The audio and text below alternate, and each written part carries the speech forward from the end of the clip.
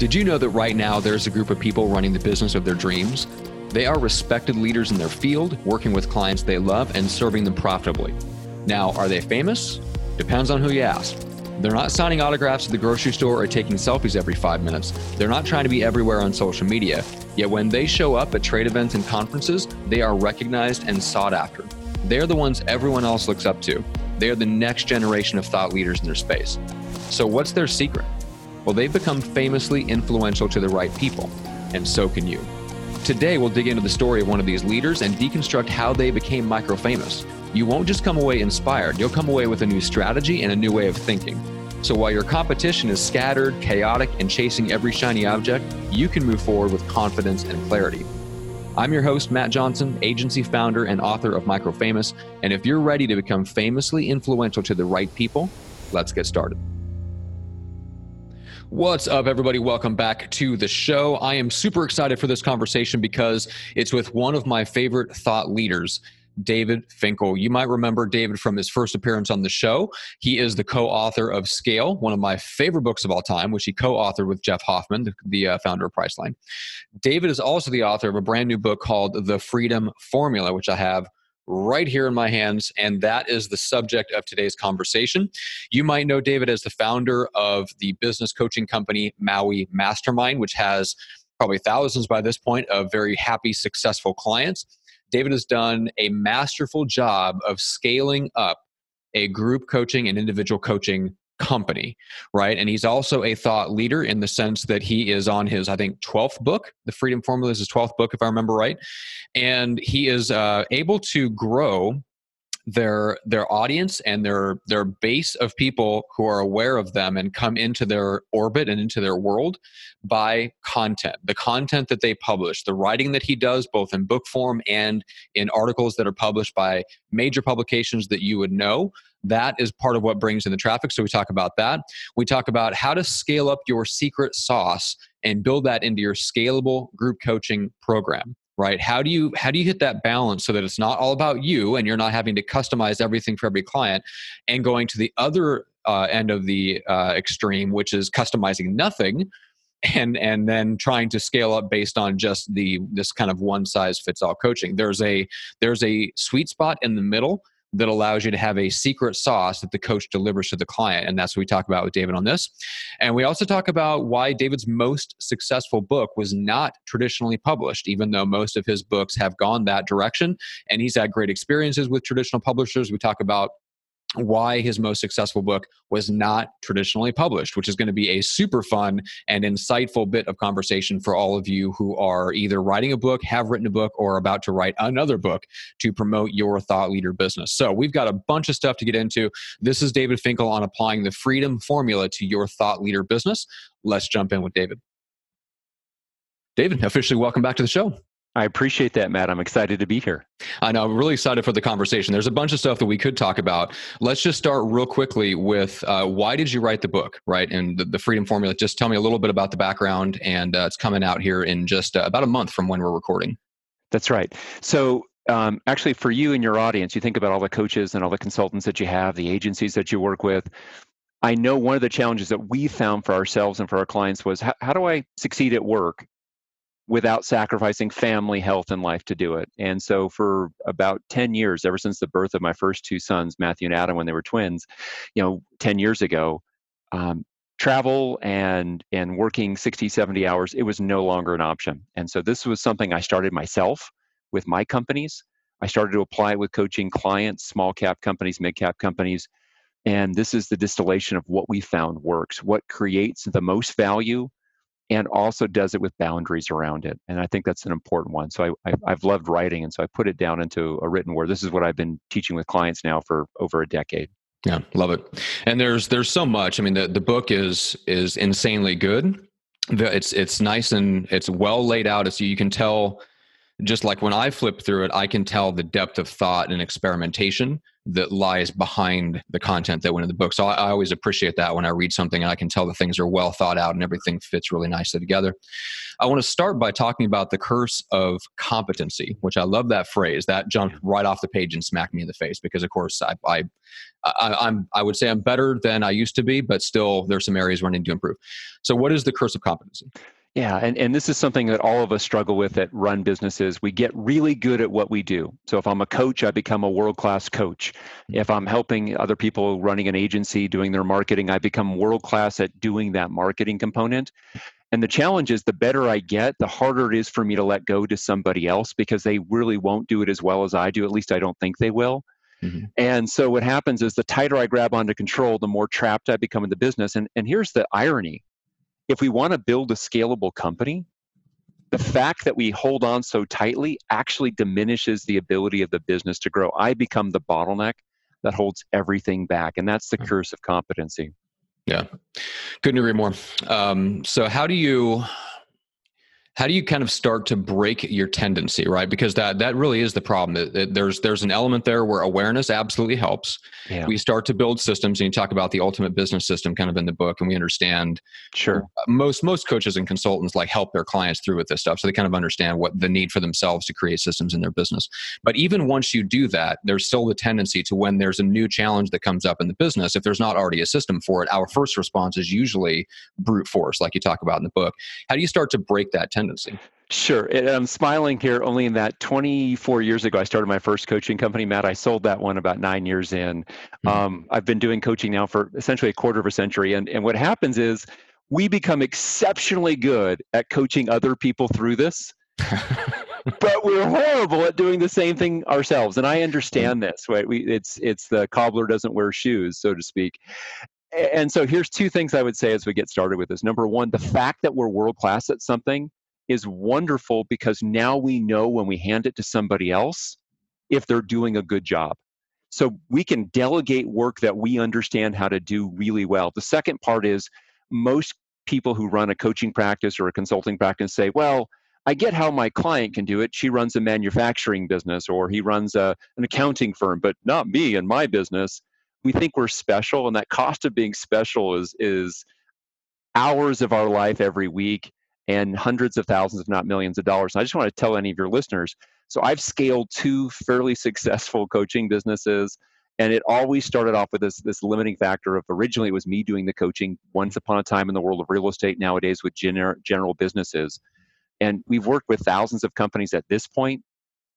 The key is to recognize we really can, if we process out what we do, we don't have to make everything a paint by numbers thing. But if I can give myself 50, 60, 70% of a structure, and I make the other balance of it the secret sauce that the individual coach brings, I can create an incredibly consistent, excellent result, more so than if I make everything and say it's all the secret sauce, because that's not true. There is a core, and that skeleton gives enough structure that with somebody else doing that with the right training and the right tools, they can in fact do that. And I think it's an important lesson that having scaled coaching businesses, I would hope that your listeners, your viewers, they recognize that they can do the same thing. Yeah, I think that's really good advice because I think most coaches tend to go to one extreme or the other when they go to scale. Either they leave it up to their subject matter experts and they create their own systems, and then you've got people that are kind of all off system, or they try to make everything so much about them and their systems and tools that the coaches just become automatons that deliver coaching from rote based on intellectual property from the founder. Yeah. And as a result, you lose out on that specialness of being able to adjust to the person that you're working with. You lose out on the personality from that part. Yeah. But we need to find that balance. We're not going to be a McDonald's where every hamburger 4 trillion later are the same. But by the same token here, we don't want to become a McKinsey where everything is custom, completely different. And even at McKinsey, they do the same thing. They have a very sharp process. And they do a consulting engagement. They have a very sharp process, even though it feels custom, feels fresh for every client that they work with. Yeah, agreed. Yeah, so finding the balance in between there, so that makes sense. One of the things that's been helping me is forcing myself to ask the question, who can do this? Not how can this get done? So that's a quick aside on that. So I want to get back. So in the last time that we talked about distilling things down into simple tools and systems, especially from your perspective as a coach, walking very, very busy business owners and executives and entrepreneurs kind of through these processes to get them to make changes. So I want to turn to a couple of the tools that you have in the Freedom Formula book. And the first one is the sweet spot analysis. Now, this is something I know you've been coaching and teaching on for a long time. Can you give us kind of the overview? And then I want to talk a little bit about how you have created and streamlined the tool itself so that it actually gets used. That's right. So first of all of us have challenges in the business wherein we have 1,000 different ideas, and how do we narrow it to the one or two that make the biggest difference? We'll call those one or two ideas our sweet spots, the highest leverage points. And so this tool can be used in a number of ways. Let me share it this way. So if I'm working with a client, I'm going to ask them, what do we think is the number one constraint to growth right now? The one limiting factor, the capital L, capital F, the number one constraint. They might say, well, David, I need more leads. Okay, well, is it the number of leads coming in, or do you have enough leads, and is it the conversion issue? Well, now that you say that, it's really conversion. Okay, is it conversion caused by not having a good process, by not having enough sales capacity, by not having enough pre-education on your leads? The more narrowly we define that limiting factor, the better. So the first is, by knowing what that limiting factor is, we've created a real fingerprint on a leverage point in the business. If I can push back that limiting factor, that number one constraint to growth, in the next 90 days, and then repeat the process, huge leverage point. So now that I know what that constraint to growth is, let's say it's, for me, I lack sales capacity. David, it's just me. I'm the only one who sells. Now we do step two, which is to brainstorm at least 10, but ideally 15 or 20 ideas to push that limiting factor back. I might say things like, okay, I can hire more salespeople. I can create a better sales landing page and do the conversion online. I can create an entry-level sale and step them up. I come up with all these ideas. And now my third step, I'm going to put them through two filters, the low-hanging fruit filter and the home run filter. And the low-hanging fruit filter says, okay, is this idea easy to do, high likelihood of working? Right, okay. Just like an apple, it's easy to pluck when it's low down. The second filter I put through is it a home run? If it works, will it create a big impact? And the key with this, Matt, and I see it done wrong all the time, is people go, oh, I'll ask of each of these ideas, is it a sweet spot? And I can't do both at the same because it becomes blurred. Instead, I do this in a really regimented way. I go through each idea. Is this a low-hanging fruit? Is this a low-hanging fruit? I go down the tool. If it is, I check the box for LH for low-hanging fruit. In a second separate pass, I go down and ask, is this a home run? Those ideas that are both jump off the page. Those become our sweet spots. They're low-hanging, which means highly likelihood of working, easy to do, and they're also home run, which means big impact, which clearly, by focusing it on our number one constraint to growth, and these are the things that are easy to do with a big impact, that any of those that we choose are going to be massively successful for the company. And how many do I choose? If I've got 6 of these low-hanging, these sweet spots, what do I choose? I choose one that I know I can get done, or if I have more capacity, I might choose 2. I don't choose all 6 because what's going to happen is I'm going to partially do all of them, but really fully do none of them. And just on that one idea that I just shared there, I've got a coaching client. They run a wholesale business. They do about $12 million a year selling aerospace parts. I talk about them in the Freedom Formula. And their solution for their sales capacity challenge that they figured out using that exact same sweet spot, it wasn't hiring more salespeople. It wasn't about increasing their lead flow. They simply needed a better lead scoring system so that they could put their best salespeople that they already had on their best sales opportunities. And when they did that over the course of the next 18 months, they doubled their profit without hiring any more staff, simply by doing better with the lead flow they already had, by making sure that limited lead flow was separated out, that the best leads went to their best people. And it was extraordinary. It was a simple idea. It took them probably about 6 or 7 months to actually fully implement it, systematize, retrain their staff. And then it took about another 12 months before they saw all the fruits of it. But pretty extraordinary to be able to double your profit without hiring a single extra person. Yeah, that's insane. Just from a coach's perspective, when you look at walking people through this tool, you mentioned kind of what my next question was originally going to be, which is how do you get people to focus? And you talked about just focus on one or two, let's get them implemented. But from your perspective, what was the process like over the years of kind of distilling that into the tool itself? Yeah. So I'm going to be, as we're talking here, I'm flipping through the book. I'm going to actually hold up for those that are watching the video portion, so you can actually see the black and white version of it. If you want the prettier version, they can download it at freedomtoolkit.com, and they're welcome to even use that. I asked for them giving attribution, but they can use that in their coaching practice. So what we start off with is kind of the quick and dirty version 1 is just doing the process. Mm-hmm. And what we're gauging is which ones really become what I call a magic bullet. A magic bullet is a tool or an activity or a process that when a client sees it, number one, it produces a quick and valuable result, a magic bullet. And number two, their eyes light up. So I'm going to hold it up. It's on the book, it's page 86. But again, they can download the color blank version of that. So that's the first version. Mm-hmm. That's just more of a rough and ready. Once you figure out which are your magic bullets, now you're going to invest some extra energy. And I'll tell you, all of your coaches, all of your listeners, all your consultants should have someone in their life who they pay who's a great designer. I know it's an expense. It might be anywhere from $30 to $130 an hour for a great designer. But when you get a tool that you can lay out beautifully, it creates such value. And all you really need is if you're introducing, it might be 3 or 5 of these tools over the course of a year. Now, one of the reasons we've been able to keep our coaching clients for as long as we have is that each year, as we do this, we've upgraded and created and expanded our toolkit over the years. So now we probably have 100 of these magic bullets that we can pick and choose and use as a coaching toolbox. But at first, 3 of them, 5 of them is all you need. And the cool part is you can literally give away 1 or 2 of your magic bullet tools, whether it be on an interview like this, whether it be on your website, whether it be through your YouTube channel. And here's what I find. People over the years have said, David, I got so much value from a free tool. I got so much value from a book that you wrote for $20. I thought, how could I not do the coaching? And so if I'm looking for a way to frame myself, don't be scared of giving out your good stuff. If your stuff is truly magical, people will recognize that value is going to be even better when they get the real in-depth part of working together with you. And I think a lot of coaches, a lot of consultants are afraid, well, if the world knows this, then everyone will copy. Well, I've given you the sweet spot analysis. I've given it out to probably 2 or 3 million people in the different syndicated articles and the podcast interviews, et cetera. And, has anyone ripped it off? Probably. Hopefully they'll give me credit for it, but Right. It's spent millions and millions of dollars of revenue over the years for our company. So don't worry about that. People are going to copy. Let them. Just stay one step ahead.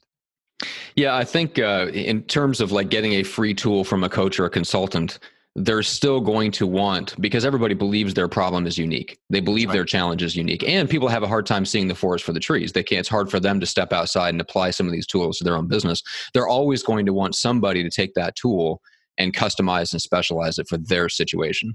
That's right. Plus, any one tool is going to get a person 2 or 3 steps ahead. But the relationship we're looking for is how do we get them 100 steps ahead? And Right. So that tool becomes, I call it a gateway product, called a gateway drug, that first step they take with you. And if they get an extraordinary experience, value, and also that's why I said pay the extra for the design side of it, mm-hmm. they're much more willing to take that next step with you. It becomes your flagship entry taste of what you have. It's the cookies that they give you as you're walking by the store in the mall. And they're so delicious, how could you not? It's the sample. Don't stint on that sample. Give them your best and trust that the right people will come through and take that next step. Yeah, love it. Okay, so let's talk a little bit about the one-page action plan and why it's so important. I want to step a little bit into just running and building a coaching consulting business, since that's what you've done. We kind of, it's one of those things where we also help our clients through with their strategy, and then we're terrible at doing it for ourselves for a lot of the same reasons. So let's talk about it from the perspective of our own business. How do we limit ourselves to a one-page strategic plan, even if it's just us? Yeah. So, over the years, I've seen for myself, my early action plans were 17 pages of all my deep thoughts, and I would write it in this rambling email. I'd send it out to my leadership team, and they would just go, huh? Yeah. Or they would say, David, this is wise. This is really sage advice. But we wouldn't do any of it. It was total crap. What I realized is if it's more than one page, I won't look at it. If it's one page, and actually, if you can see on my board back here, I actually have the one-page plan for our company for the quarter, and then each of our key departments has a one-page plan for their area. I can pull it off. I'm about to meet later today with Kim, who runs our marketing. I can look at her one-page plan of action, see 1, 2, 3 focus areas max. And if those people want to look at it in the book that describes it, it's page 92. Mm-hmm. And what I can do is I can see what her criteria of success are for her action plan, the action steps and due dates, and I can use that to hold her accountable. Here's the key thing, though. When I'm doing an action plan, I don't want such detail that it goes to more than one page because I won't use it. We still use a project management tool, so our action plan is kind of like the high-level version of it. Kim has in the project management tool, we use Zoho projects, whether they use Asana or Basecamp, it doesn't matter. But her marketing projects, probably if we printed them out, would go to 8 or 9 pages, if not longer, for the quarter. Sure. Okay. But I can lose myself in that detail too much. The action plan says of all the things I can do in my company this quarter, in this 90-day sprint, what are the 1, 2, or 3 things that would make the biggest difference? And so for a cheat sheet, here's what I do. I say one of my focus areas as a default should be pushing back my number one limiting factor. How do I create that? I do that sweet spot analysis like we've just talked about. That's one of my focus areas. It's already taken up by that. The second focus area should be about seizing one of my biggest opportunities. If it's just me and the company, that might be all I can afford of my best discretionary time on those 1 or 2 things. Now, if I've got 7 or 17 or 70 people who work for me, I can have a third focus area. Don't go beyond there, because if I've got more than 3 top priorities, I don't have priorities. I just have a to-do list. A to-do list does not build value. A to-do list just treads water. The second kind of tip I would share is if I nail the criteria of success, the action plan is easy to do. If I skip the criteria of success, my action plan is haphazard. It may or may not produce a result. So let's say one of my focus areas was to implement my lead scoring system for the leads that come in off of our website.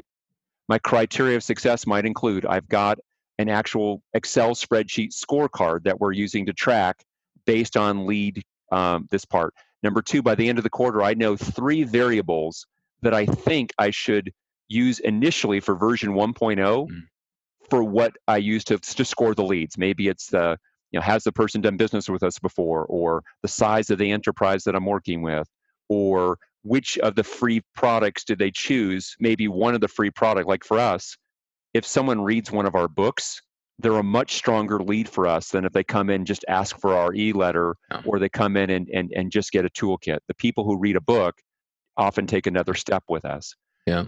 By nailing the criteria of success, then the action plan becomes easy. Then 2 more quick ideas. Number 1, don't stuff your quarter the first month. People make their action plan where every action step is due in the first month of the quarter. They're going to give up. There's no way they're going to do it. You've got to space it out. What they're going to say is, screw it. Since I didn't do well this month, I don't have to worry about it.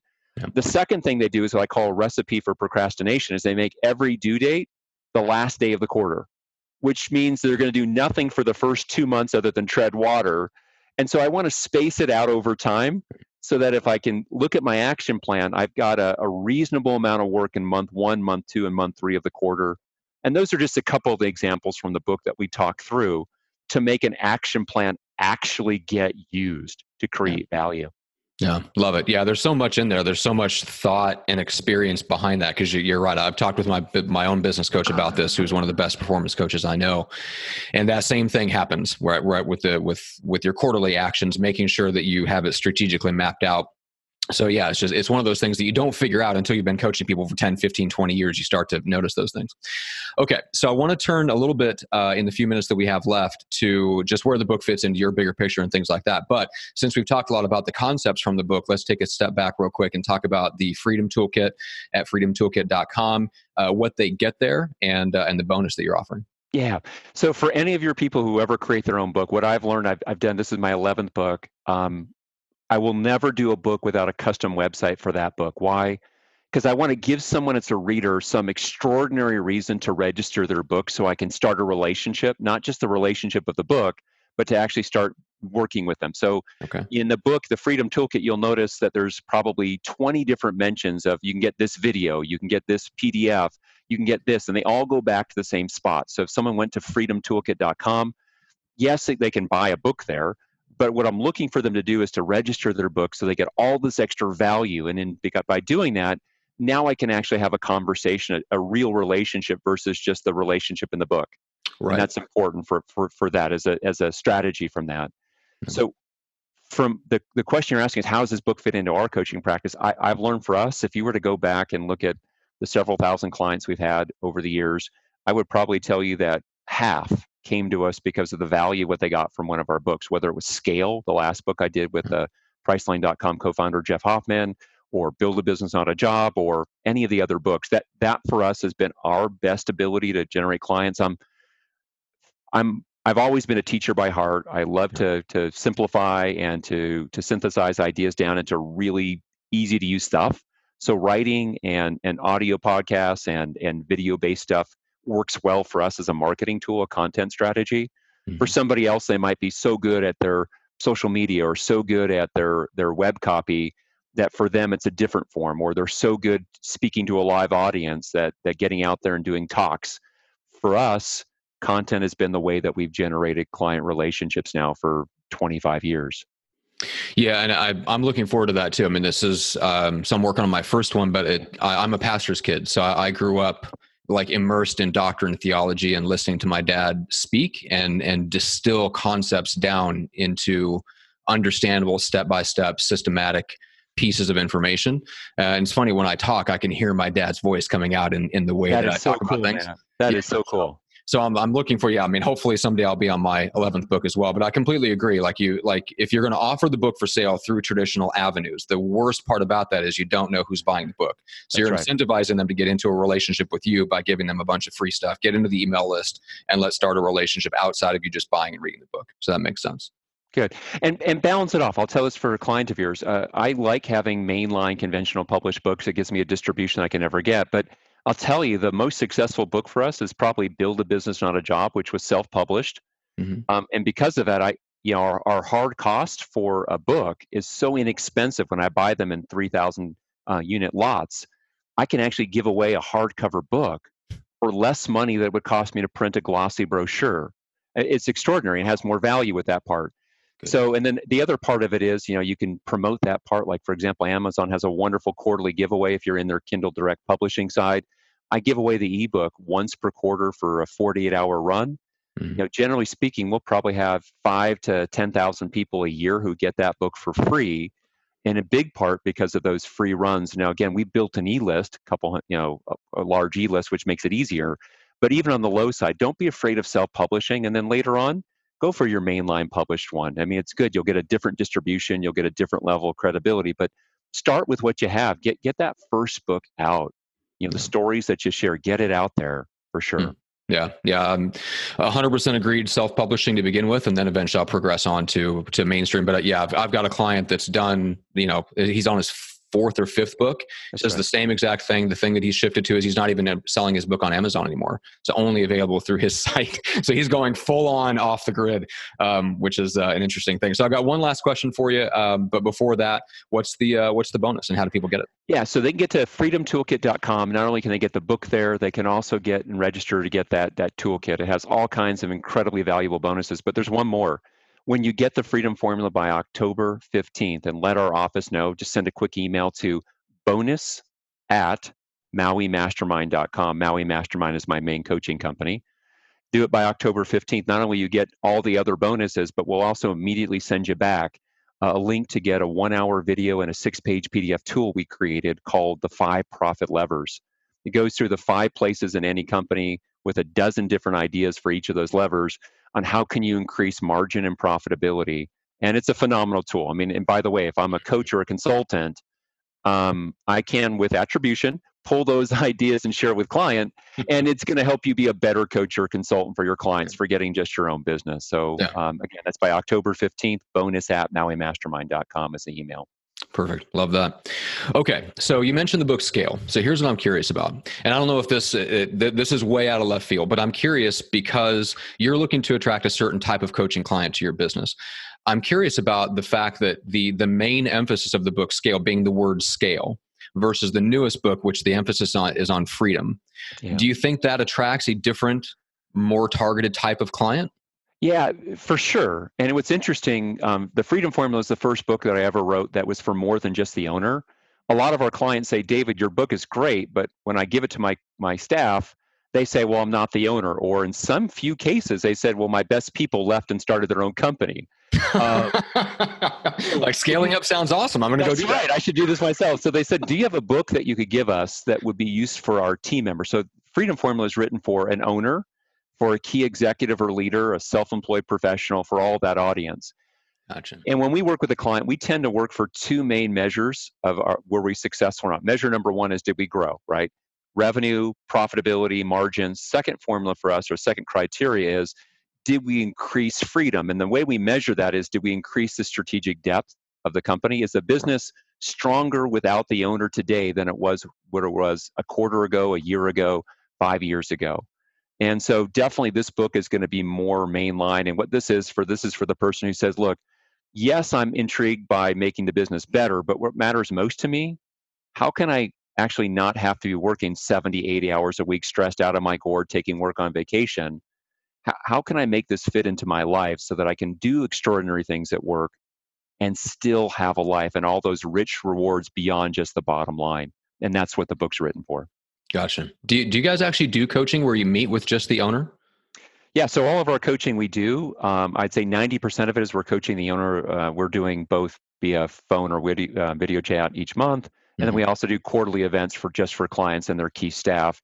And we've just started doing more programs for key staff members. We really before were focusing just on the owners because they're the easiest point of maximum change. It's hard for a key employee to change when the owner doesn't. And most of our clients are about the $1 to $20 million mark. That's the niche that we've tended to narrow. And in those marks, if I'm the COO, I can't change a ton unless my owner who's involved in that company, unless she or he really believes in what I'm doing. So that's what we've led to do. And we do it all one-to-one and also the quarterly in the group. And we found a good marriage between that kind of pattern. Okay, that makes total sense. All right, well, this has been amazing. I could pick your brain for about 3.5 more hours, but I'll try to contain myself. So freedomtoolkit.com. David, I really appreciate your time. This has been awesome. Thank you, Matt. It's been a pleasure. Thanks for listening to the Micro Famous podcast. If you're ready to become famously influential to the right people, connect with us at getmicrofamous.com. It's the best way to take the next step to implementing the Micro Famous strategy in your business so you can attract an audience, build influence, and become the Micro Famous leader you're meant to be. And we'll see you on the next episode.